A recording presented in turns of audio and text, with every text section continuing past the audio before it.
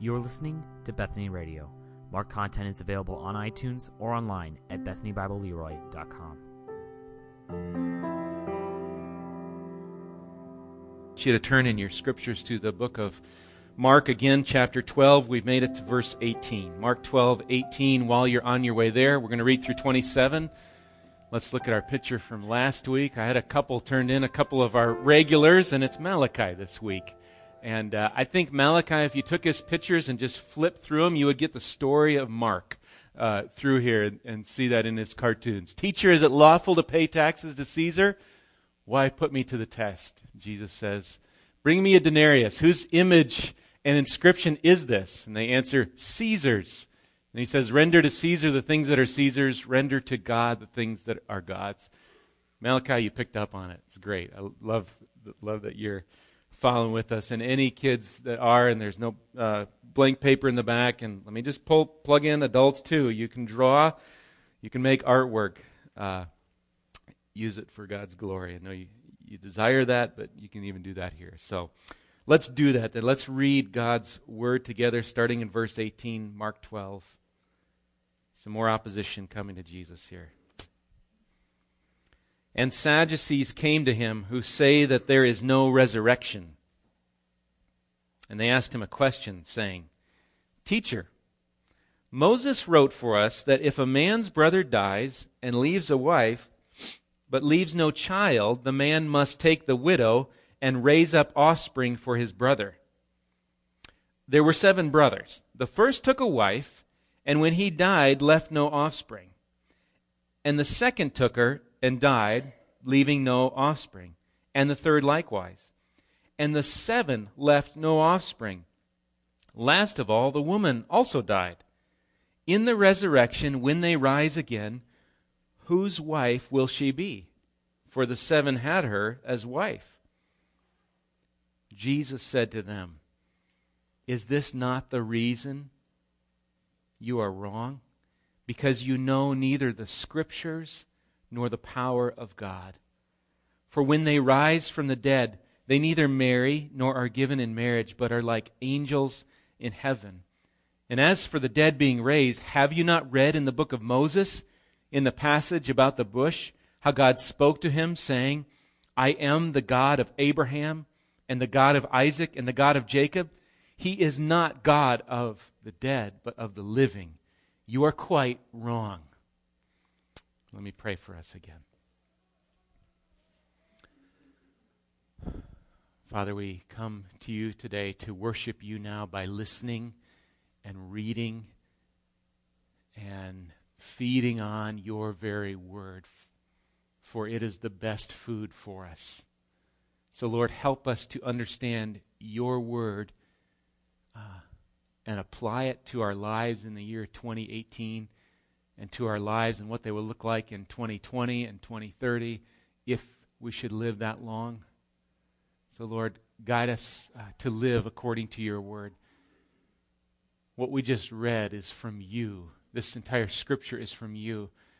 And we know, Lord, without your Spirit, we do not understand. So, Lord, give us spiritual understanding that we cannot in our natural minds. Help us, Lord, through this, and I pray through this we see your great glory, that you'd be magnified in the text and what I have to say in our time together. We just pray your blessing on this time. In Jesus' name, amen. Well, I join with the others in saying Happy Mother's Day to the moms that are with us. The work that you do, whether it's at midnight or in the afternoon or whenever, it is valuable work, and we're thankful for it, even maybe praying for grandkids and kids that are far away. You do that work, and it's valuable. But in a day of social media like Facebook or other, whatever the more current ones, maybe Facebook in there, or the days before such a thing as Facebook, there are temptations that arise with moms, and let's just say everyone, but with moms, of comparison among moms to other, all right, what others are doing. Maybe going something like this. My kids are now, they're performing at this level. How does that compare to April's kids? I'm not, if anybody here is named April, I don't think so. That's why I try to pick names. Okay, how does that compare?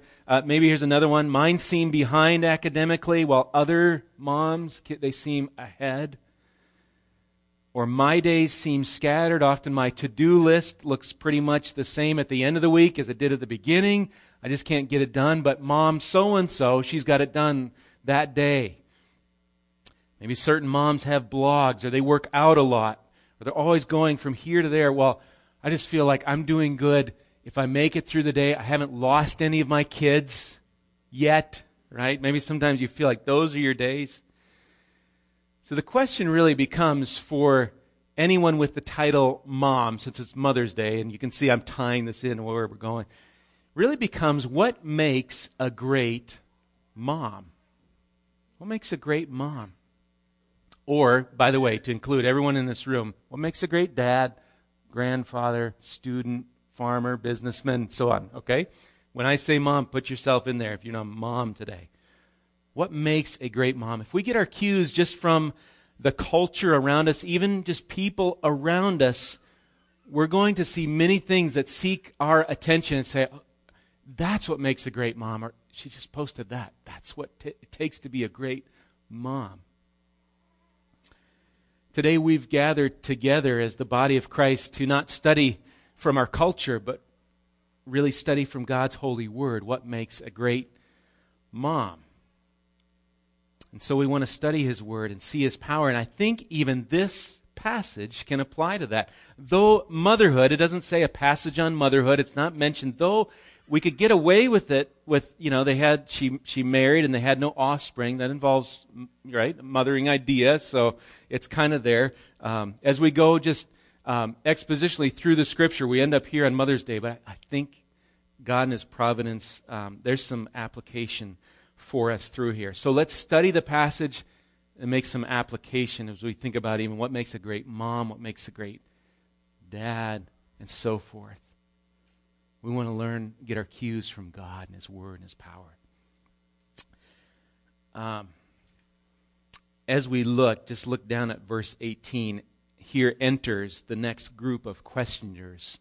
We're used to this now. We've seen chief priests and scribes and elders come back at the end of chapter 11, asking what authority Jesus speaks. Whose authority are you speaking of? Last week we saw the Pharisees and the Herodians asking about paying taxes to Caesar, and now here's our next group. We've just been a line of groups here. Here's the Sadducees. Here they come, and they've got their own question really meant to discredit Jesus and dishonor him, make him look foolish, whatever it would take to destroy him, or maybe let's just put him in his place. So here they come along. We've talked about them briefly, the Sadducees. They've got their ties to the priesthood and kind of the temple area, really, made up of wealthy families, from what I gather from my research and looking at them. This passage actually tells us, it's actually helpful, it tells us some of what they believed. Theologically, verse 18 says that Sadducees say there is no resurrection. So we can theologically get, okay, here's what they believe. Now, this isn't the only difference, but this does set the Sadducees apart from the Pharisees, who did believe in resurrection. We'll look at that in a little bit. Acts 23:8, Luke tells us this about the Sadducees, that they say that there is no resurrection. They say there is nor an angel, nor spirit, but the Pharisees acknowledge them all. So now we've got these groups. We've got Pharisees. We looked at them last week. Resurrection, angels, spirits, that's sort of afterlife, spiritual word. Sadducees, not so much. No resurrection, no angel, no spirit. One commentator points out that whereas the Pharisees had come, in our discussion last week, really here, same day, they had come with questions politically motivated, maybe get Jesus in trouble that way. Here the Sadducees come with more of a theological, we don't believe in the resurrection, but we're going to ask some questions about it anyway. And you can tell they're trying to get at Jesus. So moving into verse 19, they kind of shroud this trickery, if it can be that, with Jesus, but they shroud it in the Scripture themselves. Look at verse 19. They say, teacher. think they believe that. No, but they address him. Teacher, Moses wrote for us that if a man's brother dies and leaves a wife but leaves no child, the man must take the widow and raise up offspring for his brother. Now the Sadducees, they are not in error here regarding this command or this teaching of Moses. This actually comes from Deuteronomy 25. For time's sake, we're not going there, but you can look it up later. Deuteronomy 25, 5 through 10. And according to Deuteronomy 25, the purpose in this ordinance was really one of maintaining the line of the deceased husband. So you've got this couple, this wife married to her husband. The husband dies, and there's no children, so the brother-in-law must come and marry this woman so that they would have offspring. And the first offspring was to be named after the deceased brother, not the actual one that had helped to conceive that child, but the one that had passed away. And so that was kind of the setup. The brother-in-law takes the widow of his brother, marries her, and continues that line, the descendants of that family. So that's a biblical idea that these Sadducees bring up. And they brought up what Moses wrote, and now they go, okay, we've got Moses, now the hypothetical. And that's what we read. Let's read it again. They bring up this hypothetical situation to test Jesus and make him look foolish. It's verses 20 through 22. They say, now here's the deal. There were 7 brothers. The first took a wife, and when he died, left no offspring. All right? Then the second took her, and he died. He left no offspring. And the third likewise. And the 7. So there's 7 that, you can see it's hypothetical. 7 left no offspring. Last of all, the woman also died. Now the scenario gets, or maybe it's supposed to get, hard for Jesus because now this terrible event of the loss of a husband for this wife really turns into 7 dead husbands, and then the wife dies as well. And so this sets up, okay, here's the scenario, and I think they're thinking, we got him now, and here comes the punch of verse 23. So, remember, these are people that do not believe in the resurrection. They ask, in the resurrection, when they rise again, whose wife will she be? For the 7 had her as wife. That's the question. Here's how one commentator, James Edwards, he states this question of the Sadducees. Their question is framed on the Pharisaic and rabbinic assumption that the world to come is essentially an extension of earthly conditions. Does that make sense? They're Pharisees. They're almost arguing against the Pharisees here that the world to come, it's an extension of the earthly conditions. This resurrection, it's an extension of this. He says, including the married state, although under more glorious conditions. One scholar even pointed out that the Pharisees had in fact answered this question that they posed to Jesus. They had tackled this and answered it. And they came up with that, well, the first husband, that would be the husband in the resurrection. So that was actually their answer. But again, what's the aim of the Sadducees? What are they trying to get at of Jesus? And here's where I'm going to read a quote from Alfred Edersheim on this approach of the Sadducee. Here's their aim. Here's what they're getting at with Jesus. Their object, he says, was certainly not serious argument, but to use the much more dangerous weapon of ridicule. Persecution the populace might have resented. For open opposition, all would have been prepared. But to come with icy politeness, speaking of the Sadducees, to come with icy politeness and philosophic calm, and by a well-turned question to reduce the renowned Galilean teacher to silence and show the absurdity of his teaching, would have been to inflict on his cause the most damaging blow. They aim at discrediting Jesus, and I think they think they've got him with this one. This is the tough one. Just try and get out of this one. And what do we know from all the other times? You think maybe some of the others would have said, don't try that question. It's not going to work. but they ask it nonetheless. And so in verse 24, Jesus, the great teacher, the one with authority, responds again. Look at verse 24. Jesus said to them, "Is this not the reason you are wrong? Because you know neither the Scriptures nor the power of God." I think this is at the heart of the problem of the Sadducee and what we can learn from this passage. It at least narrows us down to it. He speaks to the Sadducees and he says, really, in essence, here is why you guys are wrong. The Greek word, do you have the word wrong in your verse there? Is this not the reason you are wrong? The Greek word there is going to sound familiar like an English word. It's planao, which means to lead astray or deceive or be mistaken. Planao. Now I don't say a lot of Greek words, but that one, planao, from it, our English word, we get planet. The word for planets. These so-called wandering stars. A little astronomy lesson here, but for me as well.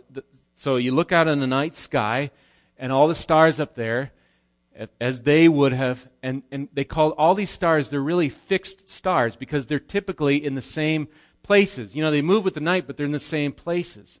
But the planets of our solar system don't do this. Those that are in astronomy probably know more of this than I do. But the planets kind of wander through the sky. They're in this place or that place. They're planeo. They're wandering. And there's this idea here in this text of these Sadducees are wandering. They have not a fixed reference point. Jesus says, here's why you're wandering. Here's why you're going all over the place. This is why you're wrong. Okay, it helps us to think in a planetary motion. Next time you see one, think of the Sadducees. They're wandering. And we see that. And so Jesus brings us to that and says, here's why. And he answers in the last part of that verse, because you know neither the Scriptures nor the power of God. You can trace back, we won't do it for time, but you can trace back some of this this word in here. It goes back a little bit to where we've been in the last chapter or two. They don't know something. They know neither the Scriptures nor the power of God. Here's again, James Edwards says this.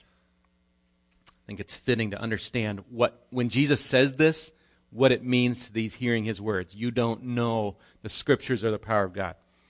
He says this, the audacity of Jesus' accusation of the Sadducees would be like claiming that Wall Street knows nothing of finance.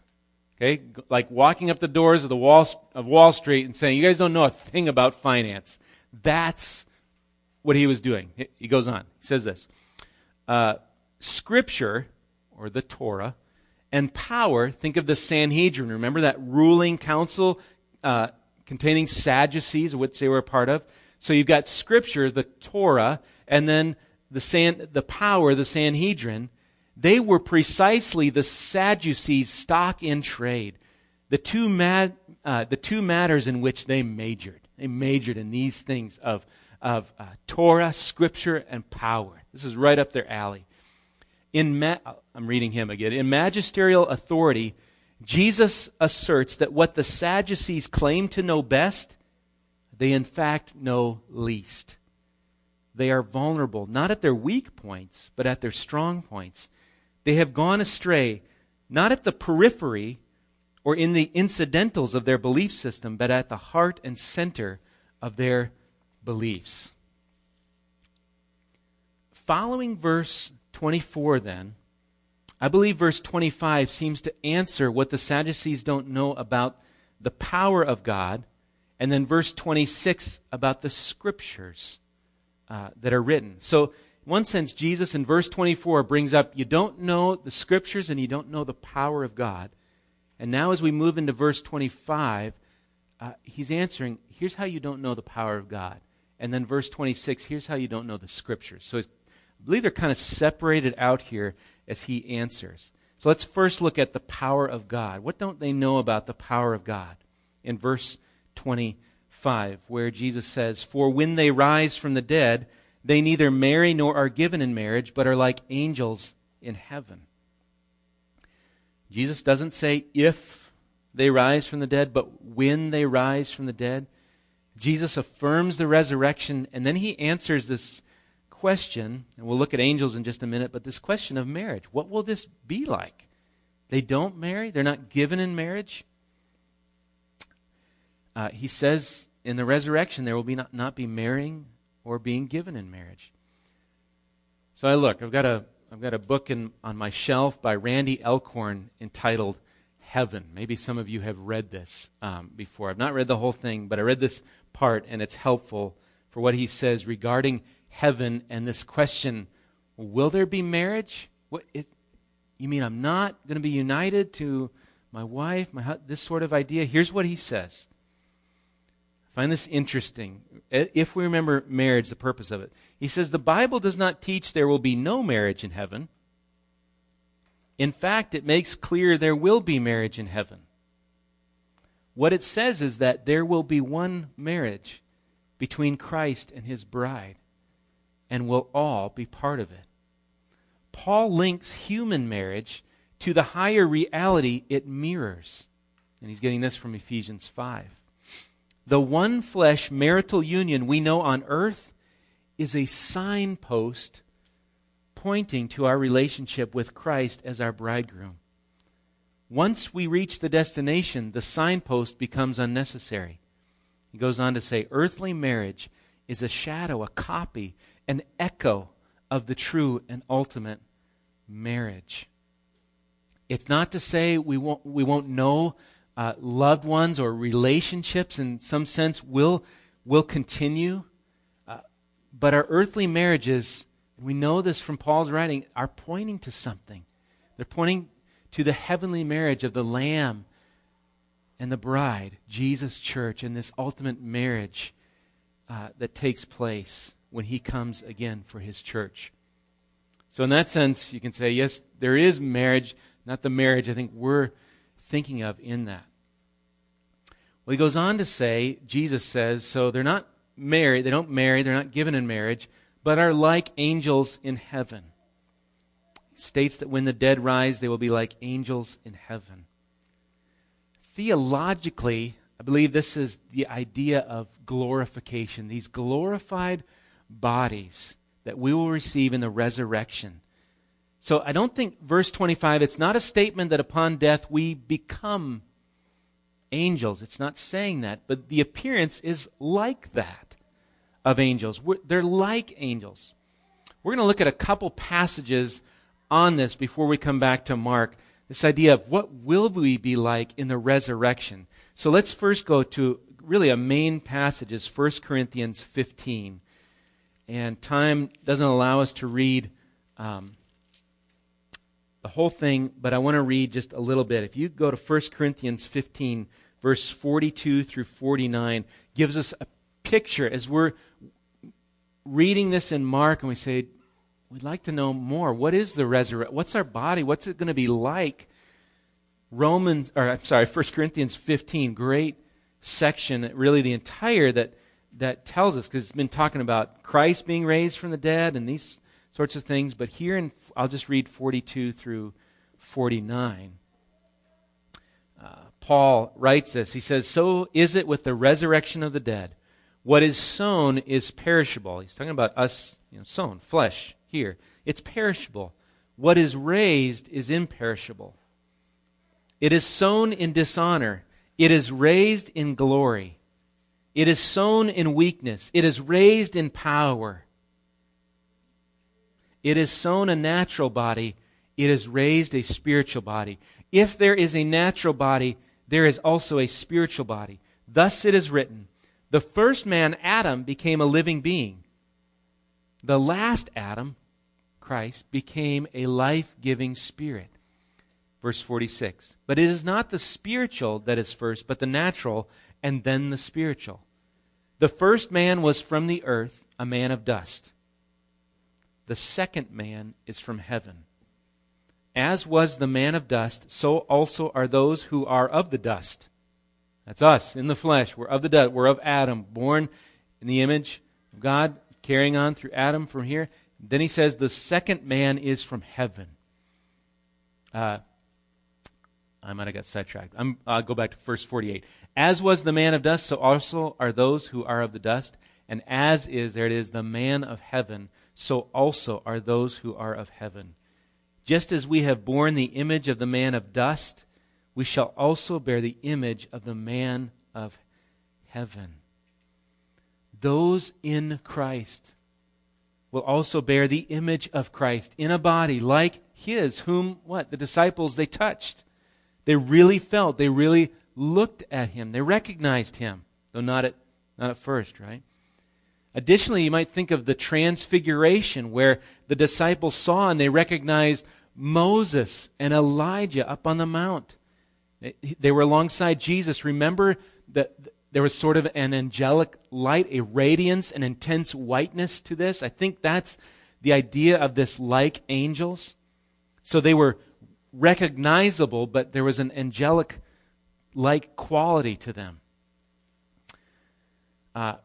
Again, I said we don't have time to read more here, but let's go to one more place as we think then about the power of God in the resurrection. I want you to turn to Philippians. Just keep going a little further to the book of Philippians, chapter 3, verse 20. So Philippians 3,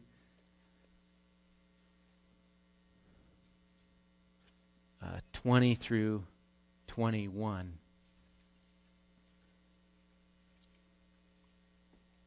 How are these Sadducees wrong about the power of God, this resurrection?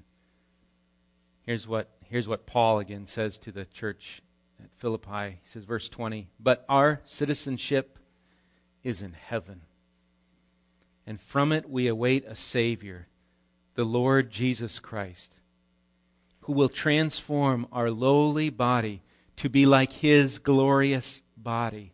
How? He answers, by the power that enables Him even to subject all things to Himself. There's power going on in this transformation. And because Jesus was raised from the dead, so too will we. And it's by the power of God. There's a sense in which we're already raised in Christ, aren't we? We're dead to sin. Those that have come to Christ for salvation, dead to sin, but already alive to God in Christ Jesus. Romans 6 puts it that way. God is powerful, and so all we who are in Christ will be transformed. This old body, putting on the new, transformed into the image of our Savior, Jesus. Well, as we head back to Mark, it's the power of God to raise the dead, really. Spiritually, the dead in sin, and then physically at the resurrection. Jesus then in verse 26, if we come back to Mark 12, he cites the other thing that they don't know. Remember, you guys don't know the power of God? He's a powerful, raising to life from the dead God. And the other thing they don't know is the Scriptures. Look at verse 26. Jesus says, "And as for the dead being raised, have you not read in the book of Moses, in the passage about the bush, how God spoke to him, saying, 'I am the God of Abraham and the God of Isaac and the God of Jacob'?" And so Jesus takes us and them back to the Scriptures, even to Scriptures they themselves would adhere to, the Pentateuch. They did not take the rest of the Old Testament, the Pentateuch, just the first 5 books of the Bible. They took that as authoritative. The rest, the Sadducees did not. And so Jesus takes them back to the place where they would have said, yeah, this is our grouping of Scripture. This is what we believe. This is what we follow. And he takes them back to this passage about the bush. One commentator pointed out, this is Jesus' way of saying, go back to Exodus chapter 3, verse, I think it's 6 is where it's at. It's his way of saying that because back here, they didn't have chapter and verse number. Those have been added later. Here's just, it's like him saying, go back to chapter so-and-so in this passage about the bush, this passage from Exodus. And so it's like he's saying, turn back there. When God had spoken this, and we're not going, you can look at that on your own. It's Exodus chapter 3. But when God had spoken to Moses in Exodus 3, he spoke about Abraham, right? You see that in the verse. I'm the God of Abraham, Isaac, Jacob. Abraham, at the time he spoke this to Moses, had been dead about 500 years. This is 500 years when God is speaking to Moses from this burning bush and saying, I am the God of Abraham, Isaac, Jacob. He identifies himself that way. And God does not say he was the God, I was the God of Abraham, but rather he is the God of Abraham, Isaac, and Jacob.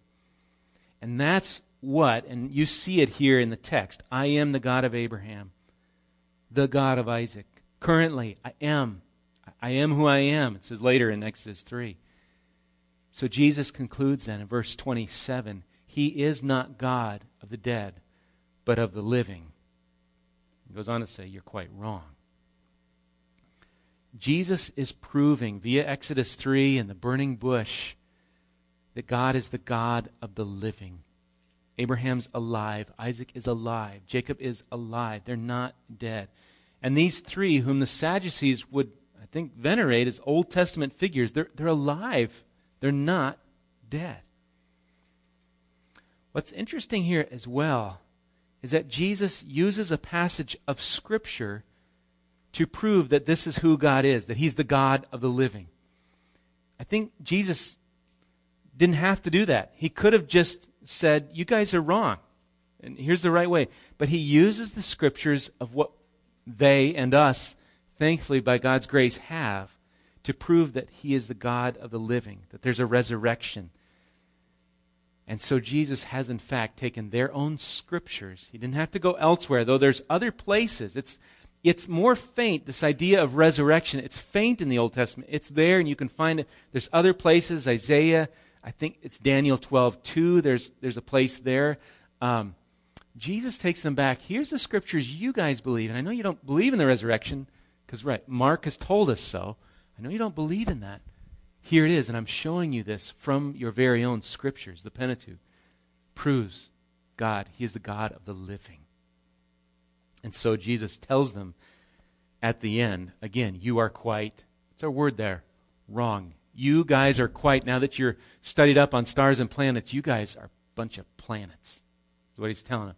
You're a bunch of wandering stars. You're going here and there. You don't know what? What don't they know? The Scriptures. They don't know the power of God. As we studied in Sunday school class, even this morning, that God reveals himself to us that we may see. These ones, though they know, they don't know. Right? There's a different knowing. We were talking about that earlier. Well, let me close here with really 4 takeaways, points maybe from this passage. Again, to tie it back to moms and, again, those that are also listening, okay? Back for moms. What do we gain on a Mother's Day from this passage, even about, no offspring and the Sadducees, and what do we conclude from this and take away? I think there's 4, and I'm sure there's more, but 4 things. So here's one. Moms, there is resurrection hope. There is resurrection hope. Your tired and worn out body, even more so your tired and worn out soul, will be transformed and glorified by the power of God as you are in Christ. What is mortal will be swallowed up by life, Paul says. And he says, he who has prepared us for this very thing is God, who has given us the Spirit as a guarantee. God brings resurrection hope through Jesus. So moms, there's resurrection hope. There's a hope. This body is wearing thin. It feels worn out. This is not all there is. It's not, an eternal life is not just a continuation of the wearing out and the rat race and the following and comparing. It's a glorified life in the presence of God himself. So there's resurrection hope. Number 2, moms, our God is powerful. Do you believe that? We serve, in Christ, we serve a powerful God. Do you know him? Again, not knowing of him, but knowing this powerful God. Listen to what this power says even to us from 2 Corinthians 12:9. It says, my grace is sufficient for you, for my power is made perfect in weakness. Do you feel weak, mom? That's where God's power reigns and He's glorified in that. His grace is sufficient. His power is made perfect in weakness. Number 3, moms. Be moms in the Word. Be in the Scriptures. We cannot learn of this powerful God. We cannot learn of resurrection hope or any hope without the Word of God. It's the Word where we learn that this God spoke creation into being. Let there be light, and there was. It's this God who led a people out of bondage to slavery. This God that came in the flesh. He was crucified and yet rose again that we might be with Him forever. It's the Word where we discover these things. Moms, if you do anything without looking around at other moms and how these kids are doing and their grandkids and all these things, and guys, we're in the same boat, look to the Word, to be guided by the Word. And lastly, number 4, moms, behold thy God. Kind of goes back to our God being powerful. Behold this great I am. The I am is fixed.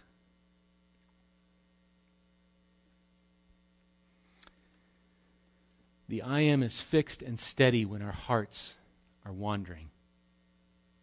We must fix our eyes on Jesus. He's not wandering, is He?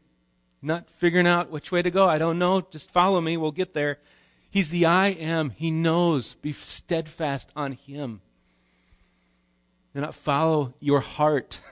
Follow His Word, which leads us to Him. Follow Him. The Jesus of Scripture, Jesus and the power of God, that we wouldn't be like Sadducees who wander like planets. To help you out, I've put, as Khalees in the bulletin, to put Isaiah 12:2 on the bottom of your notes in the bulletin. It's a starter verse. It's a place to go. If you've not been in the Word lately or not been in the Word much, here's a starter verse. Maybe clip this out and memorize it as a mom or dad or fill in the blank, student. And that in it you see the power of God to save and trust in and not fear. Listen to Isaiah 12:2. It says, behold, God is my salvation. That's really important. Who is our salvation? Our salvation is not that finished to-do list. It's not how the week's gone or it's going to go. It's not how somebody treats me. My salvation's not in how my kids turn out. My salvation is in God. So I will trust and will not be afraid.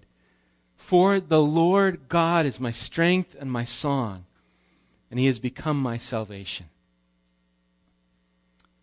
So what makes a great mom?